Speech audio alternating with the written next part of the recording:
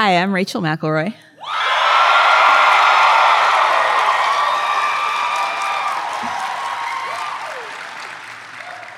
Hey, I'm Griffin McElroy.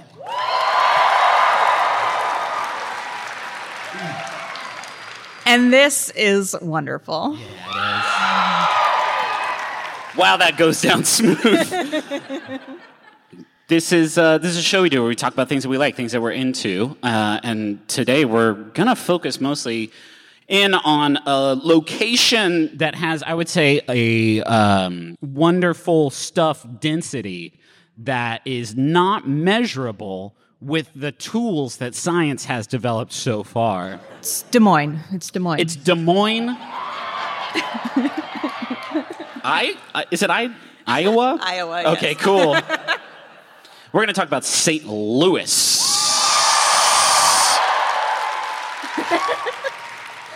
Now who's fishing for a buzz? Yeah, right? I shouldn't have said shit because that's all That's this all episode's this going is, to be. yeah. As you all know, or maybe you don't, I don't know you. Rachel was created here in St. Louis. That's an unfortunate way to talk It's about a it. beautiful, it's a beautiful thing that happened. And how is it performing in your hometown so far? I know we've only been going about 90 seconds. And then let me tell you, because I've done this a lot, it can turn on a dime. This crowd will eat you up and spit you out at the first sign of weakness. I feel like I really specifically should have invited the teachers I had that didn't believe in me. Yes. Are there any teachers here that didn't believe in Rachel in the audience tonight? Well, that's a shame. No, it's incredible. This is the best thing ever. Okay, good. I'm so glad. We talk about good stuff on this show. Do you have any small wonders about St. Louis specifically? Because we've had a pretty whirlwind tour of good stuff. One. Okay. I have one. So we went to the Blues game last night. Yes. And it was incredible. Yes. Rachel got me front row seats for my birthday. It was intense. Which was kind of a gift for me, if we're going to be honest. And I really like how they let everybody sing the national anthem together. You got weepy, which I've never known.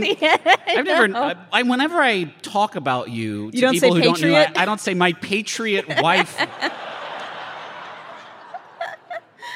That's typically not what I think of. That's not what I leap to. It's just very lovely. Yeah, I'll tell you what's lovely is David Perron's incredible straight teeth. Yeah. That man's teeth belong in a museum. Yeah.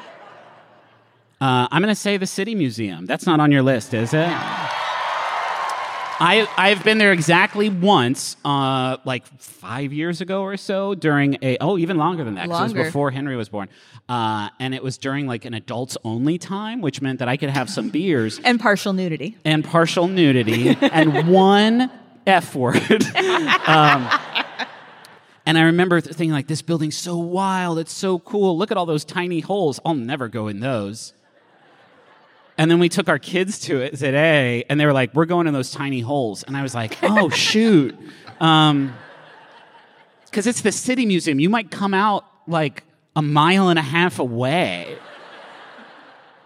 You might climb out of a toilet at some apartment building in another zip code. I have to go with you there. I also felt it really necessary to make sure that our son understood that it was not a boring museum. There was no convincing him until he walked in. He was like, this is it? You're not going to have to learn anything here if you don't want to. No. Instead, you're going to challenge your dad to fit in the smallest holes. I got in one that looked like a Griffin-sized hole. This hole was made for me. And I wiggled down into it, and then I realized that it had sort of an elbow curve into a much smaller hole. So I got down there, I was like, oh, actually, no. And then I realized, oh no, I have to hoist my body weight back up onto a surface for the first time since middle school? And it sucks. Anyway, we did rock, paper, scissors backstage to decide who goes first, and I won. So, I'm going to start out by talking about one of the best things I think to come out of St. Louis, kind of, and that is kindergarten. Kindergarten was a thing before it came to St. Louis. Obviously, the word translates in German to garden of children, which I thought is what it would be as like a joke, and that of course means child garden, thinking there's no way it means child garden. Early age school that focused on like practical kid stuff and not math, which is not practical in any way whatsoever. I think we can all agree. Do you want to talk about the Griffin McElroy kindergarten experience? It was dope. It was awesome. I had some trouble with tying my shoes. We got graded on tying our shoes, and I really struggled with it, but it's always nice to kind of have like a goal, like a target. But like, I also got graded on skipping and galloping, and I beat ass at those. So I feel I would get an M for mastery of...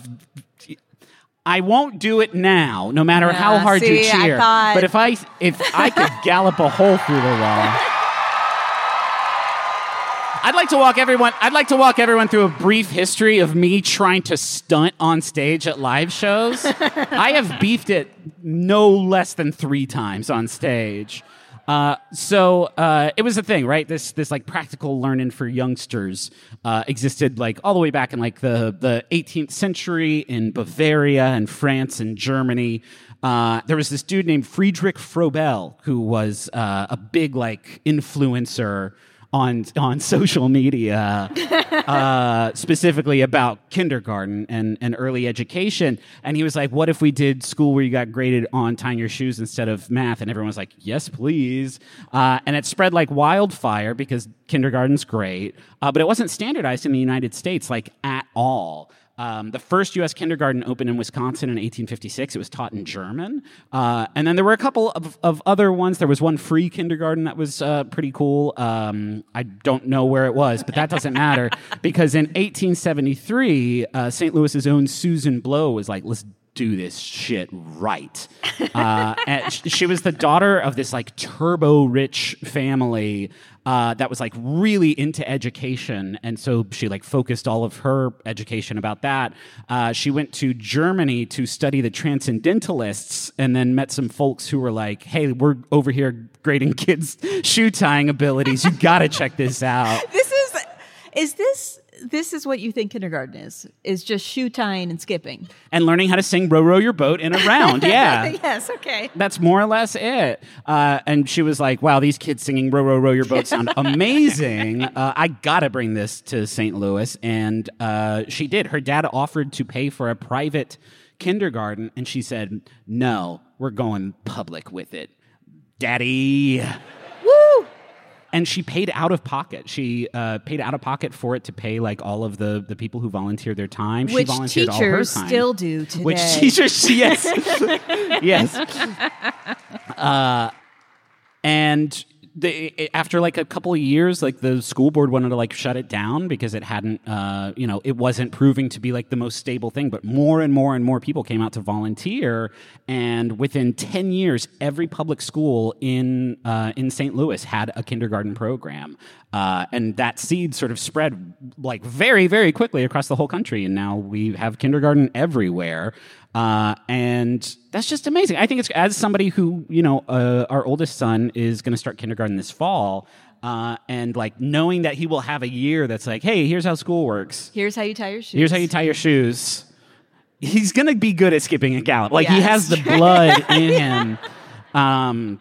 But yeah, I just like that it was the last time I learned practical stuff in school was kindergarten, and it was very practical. I don't know where I'd be today. I would be shoeless on stage, or with cool Velcro shoes, or Crocs. Which says a lot. It's the only thing keeping me from wearing Crocs, is how proud I am that I finally mastered tying my own shoes.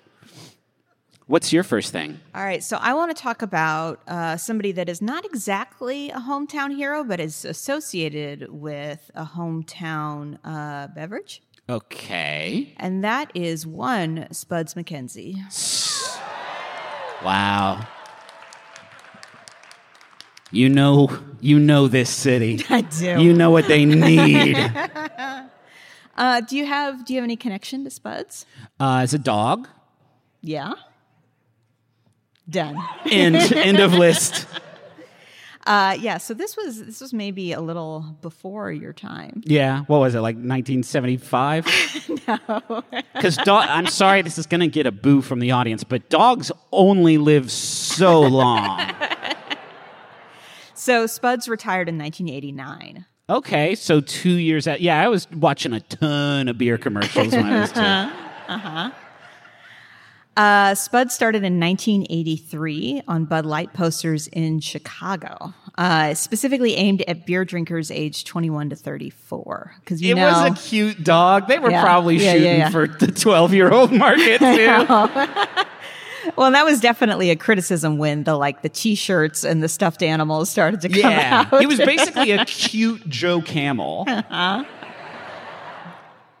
Then nationally, Bud Light first introduced a, quote, super party animal named Spuds MacKenzie during the Super Bowl in 1987. Okay, what made this dog a super party? I'm sorry, I don't know. I'm not familiar with Mr. McKenzie's work. Did he drink the beer? More of a lifestyle influencer. Okay. He was around the beer, and you wanted to be around Spuds MacKenzie. That is 100% via the transitive correct. property. If I buy this beer, cute dogs will like me more. So this is a bull terrier that was bred to be a show dog and was scouted from a competition. I would love to be that talent scout. That dog looks like it knows how to party. Spud's birth name was Honey Tree Evil Eye. Why did they change it? This would be a Bud Light right now. If there was a dog repping it named, what is it? Evil Tree? Honey Tree Evil Eye. Wow. Called That Evie. sounds like a warrior cat. I know it does.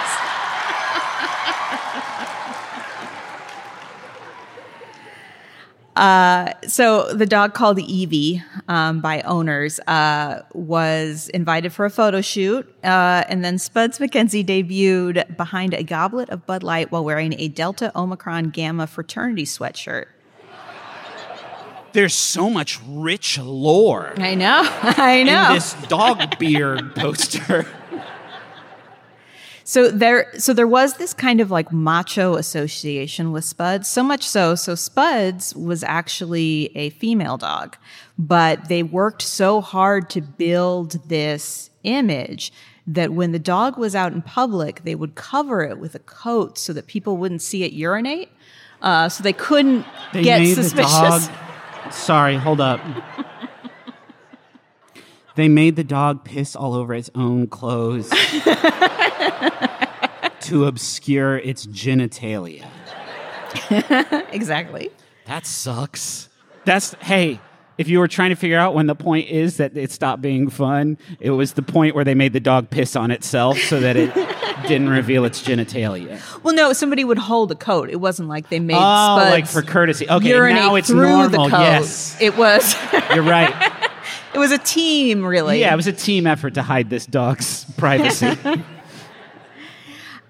So the whole thing with Spud, so I mentioned the macho image. There was also a group of models that were called the Spudettes that would accompany Spuds in limousines as the dog was dressed in a tuxedo. And what's the fiction there?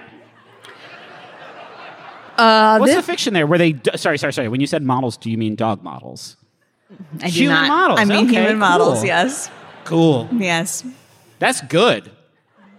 Sure, why not? So I guess the idea was that... the sexy dog drinks cool beer. Right? Like, if this dog can attract these beautiful women, there's hope for me. Yeah. This strong, macho, virile dog. There was a lot of branding built around this. So Fleischmann Hillard, which is also local... You were waiting for an applause break for Fleischmillard? Fleischmann Hillard. It's a PR firm. Oh, yeah. You all are familiar with every PR firm. Now that's... Okay, someone actually works there in the audience. Okay. No, their dad. Oh, their dad works there. Fine. Yeah, sure. I have an uncle who works at Nintendo.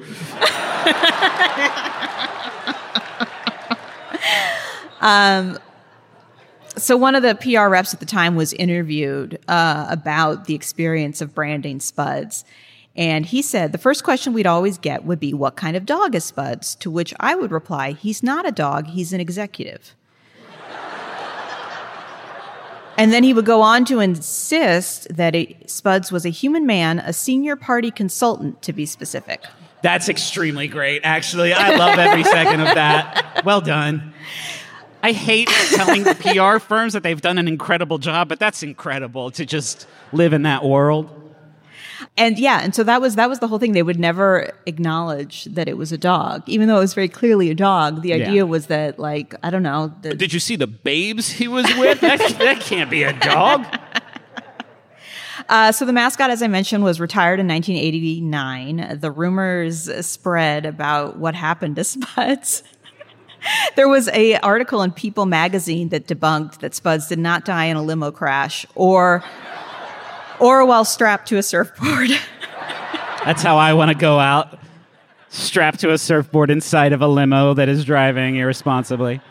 In fact, Honeytree Evil Eye died in 1993 after 4 years of retirement at 10 years old due to kidney failure. But okay, 4 years of retirement for a dog is a nice long time. I know. Can I do my second thing? Because I'm shifting my order around to really dovetail. All right. Because I'm also talking about beer animals. It's the Anheuser-Busch Clydesdales. Are you kidding me with these guys? A brief history lesson for the one of you who doesn't know all about the Anheuser-Busch Clydesdales. So after Prohibition ended back in, grandpa times, August Anheuser-Busch Jr. bought some big-ass horses as a gift for his dad, August Anheuser-Busch Sr., as like a fun present. He told him, like, hey, come outside. There's a cool car waiting for you. And he was like, whoa, and he came outside, but it was a grip of horses instead. And he was like, this is a kick-ass gift, son. I love you so much. I'm going to use these big horses to sell beer now. And so he arranged this great beer tour starting in New York where a team of just these absolute units pulling a beer wagon made a trip, just a whistle-stop tour of all the spots, the hot spots in New England. First, they stopped by former New York Governor Al Smith, who helped end Prohibition, delivered him a couple cases of some cold ones, which I'm sure he appreciated. At one point, they did stop at the White House and were like, FDR, do you want to party? Spuds McKenzie's not invented yet, but let's workshop this. So they were like, hey, here's our beer and look at these horses? Is that what you're saying? They were like, yeah, no, it was more, no, the other way around. It was like, hey, come check out these horses. And while we've got your attention. Okay. I don't know how one develops the mindset of that looks at their big horse gift and thinks like, I could sell beer with these very easily. But that is exactly what happened. And it was pretty successful considering that there's a Super Bowl commercial every time that's like, are you going to get emotional about these big horses this year, Griffin? Whimsy is an emotion, I suppose. So yes, they always make me whimsical, but I don't get teary-eyed. I don't know if that is a St. Louis tradition of, there's our big horses. There are currently 3 teams of 8 Clydesdale horses with 2 alternates with each team in case one breaks down, which is not. I'm delivering some harsh truths about animals tonight. Just traveling internationally, just slinging brewskis. And here's some stats of what's required to earn a spot as a Budweiser Clydesdale. So those of you in the audience that are interested in being a Clydesdale. Yeah. Let me know when you've been disqualified. To qualify for one of the hitches, a Budweiser Clydesdale must be a gelding, castrated, with an even temperament, I wouldn't be, and strong draft horse appearance. I'm out a lot at this point. Must be at least 4 years old, check. Stand at least 18 hands. 72 inches high at the withers, your shoulder blades. Horse words are good. Yeah, they are. 18 hands that the withers when fully mature and weigh between 1,800 and 2,300 pounds. I'm shy of that. In addition, each horse must be bay in color, a reddish-brown coat with a black mane and tail, have 4 white stocking feet, and a blaze of white on the face. Who is the evaluator for this? You know what it reminds me of is the Rockettes. The Rockettes, I think this is even probably a little bit more specific on the Rockettes. Because do they look at the horses and they're like, okay, 1,900 pounds, 19 hands tall, castrated, loving it. White stocking feet, loving it so far. Oh, no white blaze on the face. Out. Destroy him. They breed like 1 million horses a year just trying to get the chosen one to come out. Anyway, none of this makes any sense to me. But I guess that's why it's good commercials. Because, man, I do love a cold bud. Do you like the horse beer or the dog beer better? Which one's your favorite? Oh, man. That is, do I have to choose? You don't. I choose neither pretty much every day of my life. That's every fair. day of my life, I open the fridge and confront the Budweiser and Bud Light waiting for me there, and I say, no, not today.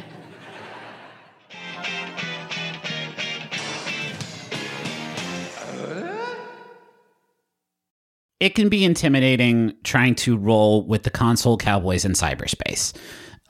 There's always the worry that maybe they know something that you don't vis-a-vis website design or website functionality, and you think, I could never be that. I could never be among their illustrious ranks. Griffin, if I wanted to build a website where I ranked my favorite episodes of Ghost Rider, would I be able to do that?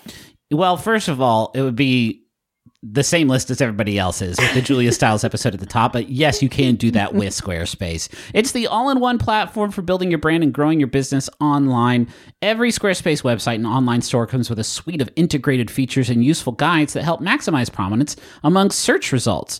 Do you want to have special functionality, like maybe a members-only VIP club section of your website? You can do that. Do you want to sell stuff? Yeah, you can do that too. Do you want to have an online scheduler so that you can sell your time? Yeah, you can do that also. Anything is possible. That's for the commercial, the Super Bowl commercial they had. That was my voice yelling anything is possible in the background. Yeah, not a lot of people know that. Hey, head to squarespace.com/wonderfulpod for a free trial. And when you're ready to launch, use offer code wonderfulpod to save 10% off your first purchase of a website or domain. Griffin? Yeah. You know what's a shame? What? Is that when you order meals to be delivered to you, they can only be for dinner. That's true because of the law. But wait, what's this coming across our desk? The law is different now? It's Factor. These rebels are operating outside the boundaries of food law. Factor has breakfast. They have midday bites. They have smoothies. There's lots of stuff you can get with Factor. What other things can you get with Factor? Well, I'm looking at this menu right now. They got a lot of tasty little options for you. I'm talking about artichoke and spinach chicken with roasted zucchini and tomato butter. Did you even know that butter could be tomato? Not me. Shredded chicken and loaded mashed taters I changed the word. They say potatoes, but I said taters, precious. With mushroom gravy, smoked cheddar, bacon, and Parmesan broccoli. This menu is out of sight, and my mouth is just watering looking at these glossy JPEGs of tasty food. So head to factormeals.com/wonderful50 and use code wonderful50 to get 50% off. That's code wonderful50 at factormeals.com/wonderful50 to get 50% off.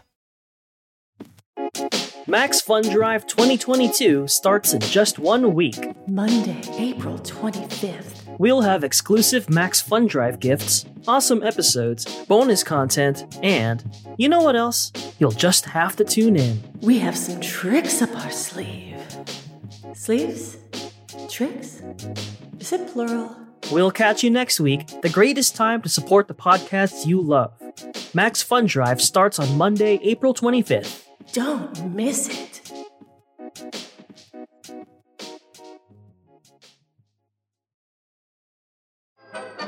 If you're sick of constantly arguing with the people closest to you about topics that really aren't going to change the world, we're here to take that stress off of your shoulders. We take care of it for you on We Got This with Mark and Hal. That's right, Hal. If you have a subjective question that you want answered objectively once and for all time for all of the people of the world, questions like, who's the best Disney villain, Mac or PC? Or should you put ketchup on a hot dog? That's why we're here. Yes, I get that these are the biggest questions of our time, and we're often joined by special guests like Nathan Fillion, Orlando Jones, and Paget Brewster. So let Mark and Hal take care of it for you on We Got This with Mark and Hal, weekly on Maximum Fun.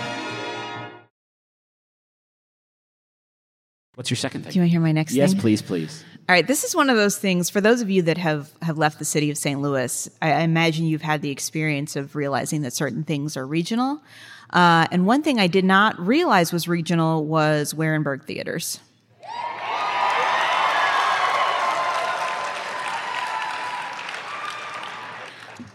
I have fucking no idea what that is.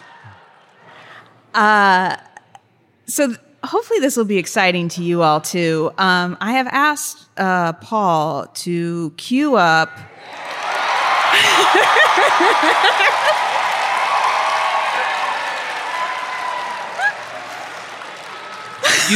You could play literally anything right now. You could play all of Live Aid right now and be like, oh yeah, this is good. When one attended a Warenberg theater in the 90s, one heard a very powerful song at the beginning of the film, and I would like Paul to play that song now in its entirety.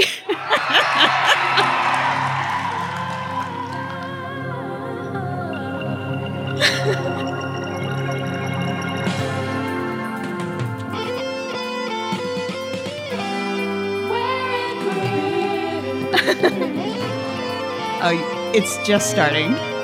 It's not going to get better than that.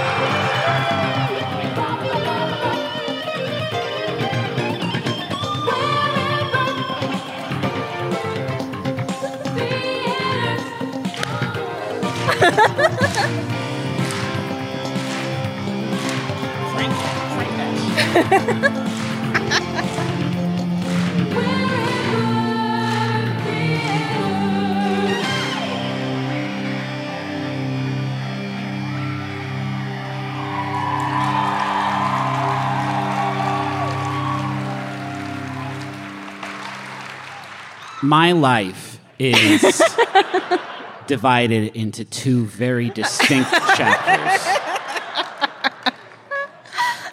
That was incredible. So, like, you would roll up to see, like, The Lion King or whatever, and you would be greeted with that. Yes. That. Well, I'm going to call it what it is, which is a hymn. I felt Christ move through me. I don't know if that's what they were trying to accomplish with that arrangement, but I don't know if you noticed at the end, because everybody was pretty hype. But there is a moment at the end where you just hear the whispers. no, I didn't hear that. What do they whisper? Whisper it to me now. Warenberg. Holy shit! Wait, hold on. Wait, absolute silence. Everyone, do that again.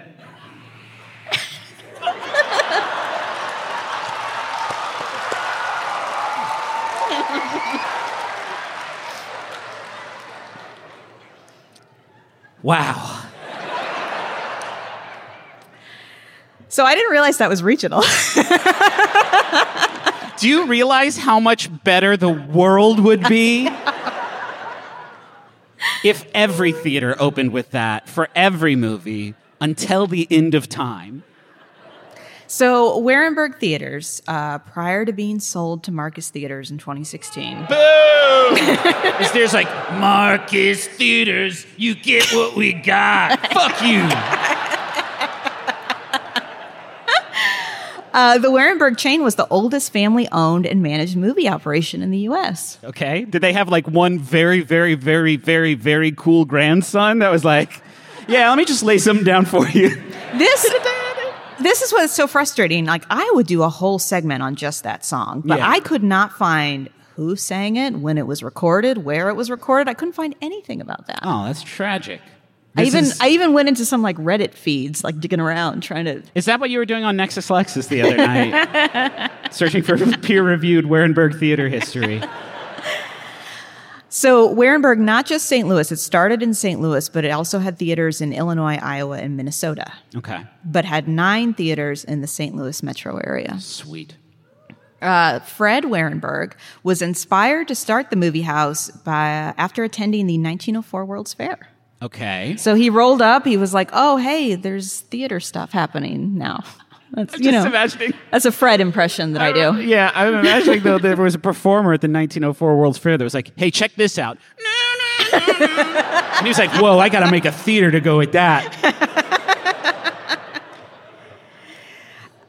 So he wanted to bring that to the public. So he rented the bakery next door to his saloon, Okay. bought a piano and 99 kitchen chairs, and launched the Cherokee Theater in 1906. That's all it takes. Oh, a piano and 99 kitchen chairs and a dream and an electric guitar. I will say, if you are interested in Warenberg history, which it sounds like you are, It sounds like tough shit because it's not out there. There is an earlier theme from the 60s and 70s. It is not nearly as jazzy. Okay. Well, It's still great. It's still great. Well, I mean, what counts as great for music has changed for me in the last 4 minutes. Oh, is there more about Warenberg? Oh, I just wanted to ask a question. I'm going to ask the audience. So when Marcus Theaters bought Warenberg, the CEO told the Business Journal, "I'm always asked 2 questions. Is the Warenberg name going to stay? And is the whisper going to stay?" And he said yes. Is there still whispering? Bullshit! Tear it down!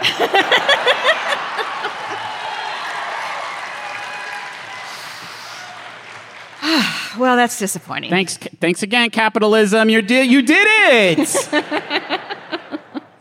Go ahead. Yeah, you want to hear my last thing? Yes. Tums. Tums. Tums were invented, which is already wild that someone was like, I'm going to make Tums. By a dude named James Harvey Howe in 1928. That is a serial killer name, but we're going to move right past that. And he was a pharmacist, which I guess back in the 1920s meant you could just freestyle some drugs together and be like, let's see what this does. Boop.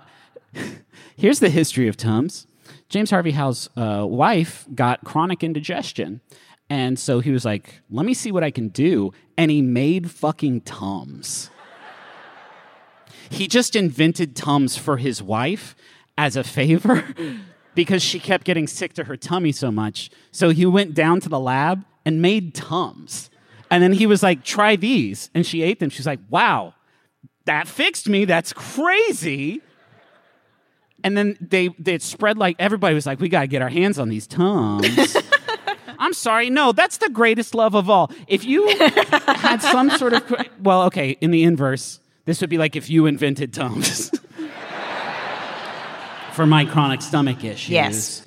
It's the sweetest thing I've ever heard. Anyway, he used to work at this pharmacy that was owned by his uncle when he was a kid, so they went into business together to manufacture and sell Tums. There was a radio contest to name this incredible substance, and a nurse called in and came up with Tums, specifically with the catchphrase that would later become the commercial tagline for a long time, which was, Tums for the tummy. So basically, everybody involved with this project was firing on all cylinders from the start. Like 6 months just sitting around like, oh God, what can we call it? What can we call it? Let's leave Tums on the board. Yeah. And let's see if we get anything better. And then I think they heard Tums for the tummy, and they're like, yes. But the fact that somebody was like, my tummy hurts, and he was like, okay, I have invented Tums for you now. That's the first wild thing. The second thing was, hey, we're having a radio contest to pick a name. And somebody heard that and generated not a name, but a whole brand. Tums for the tummy. It is not owned in St. Louis no more. It got bought out by like 4 different companies before becoming a proud member of the GlaxoSmithKline conglomerate.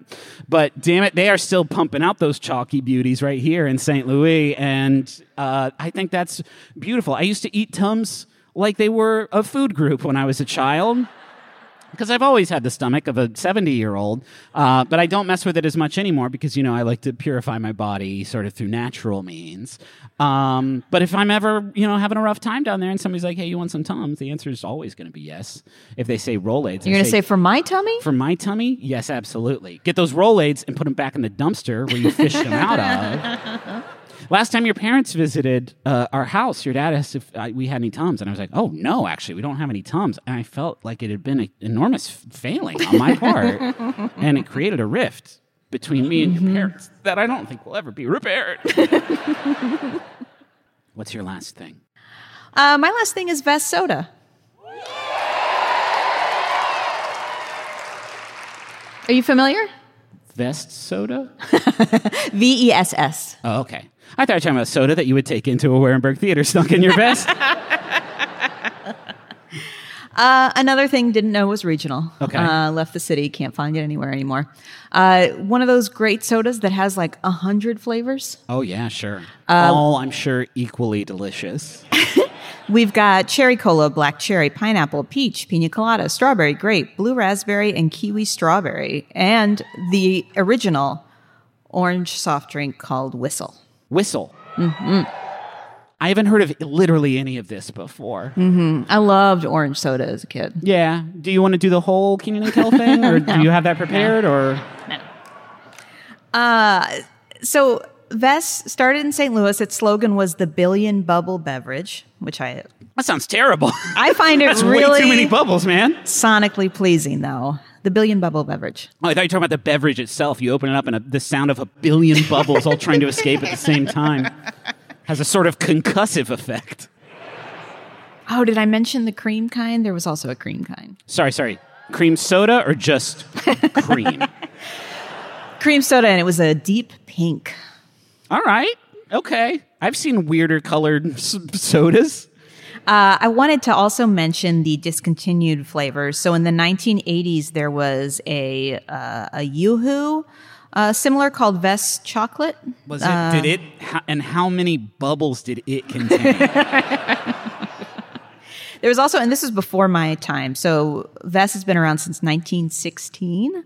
But in the 1960s, there was Baraka Pop, which was based on St. Louis Cardinals base dealer Lou Brock.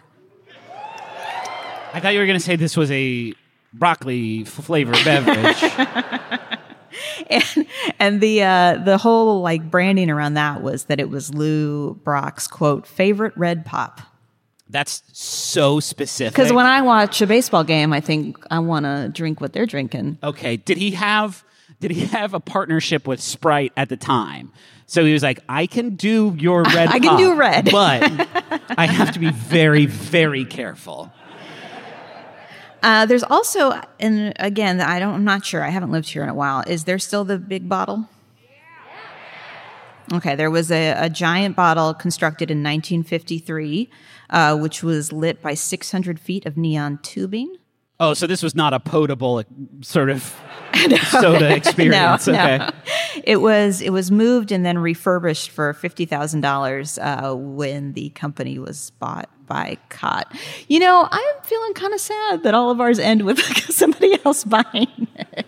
That sounds. I would like a. Where can I acquire this? Just at any store in this entire city? Yeah, I looked online to see if I could get it nationally, and I do not believe that I can get it outside of the city. Okay. Does it have some stuff in it that can't go across can't state travel. lines? That's it. Those are all. Those are the only 6 good things about the. No.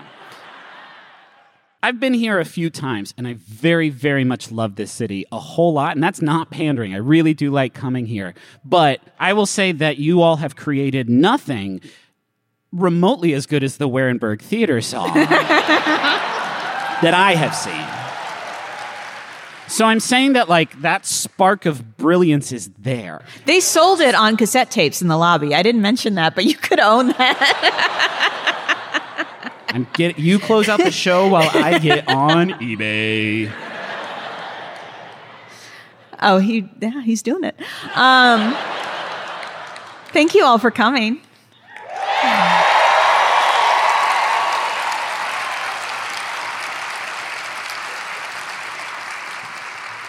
This was a 100% a dream that I didn't know I had, and I am really grateful to have lived it out. So thank you all.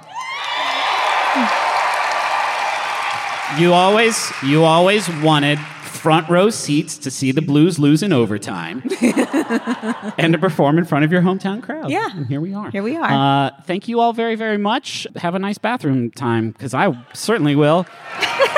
Bye. Have a nice bathroom.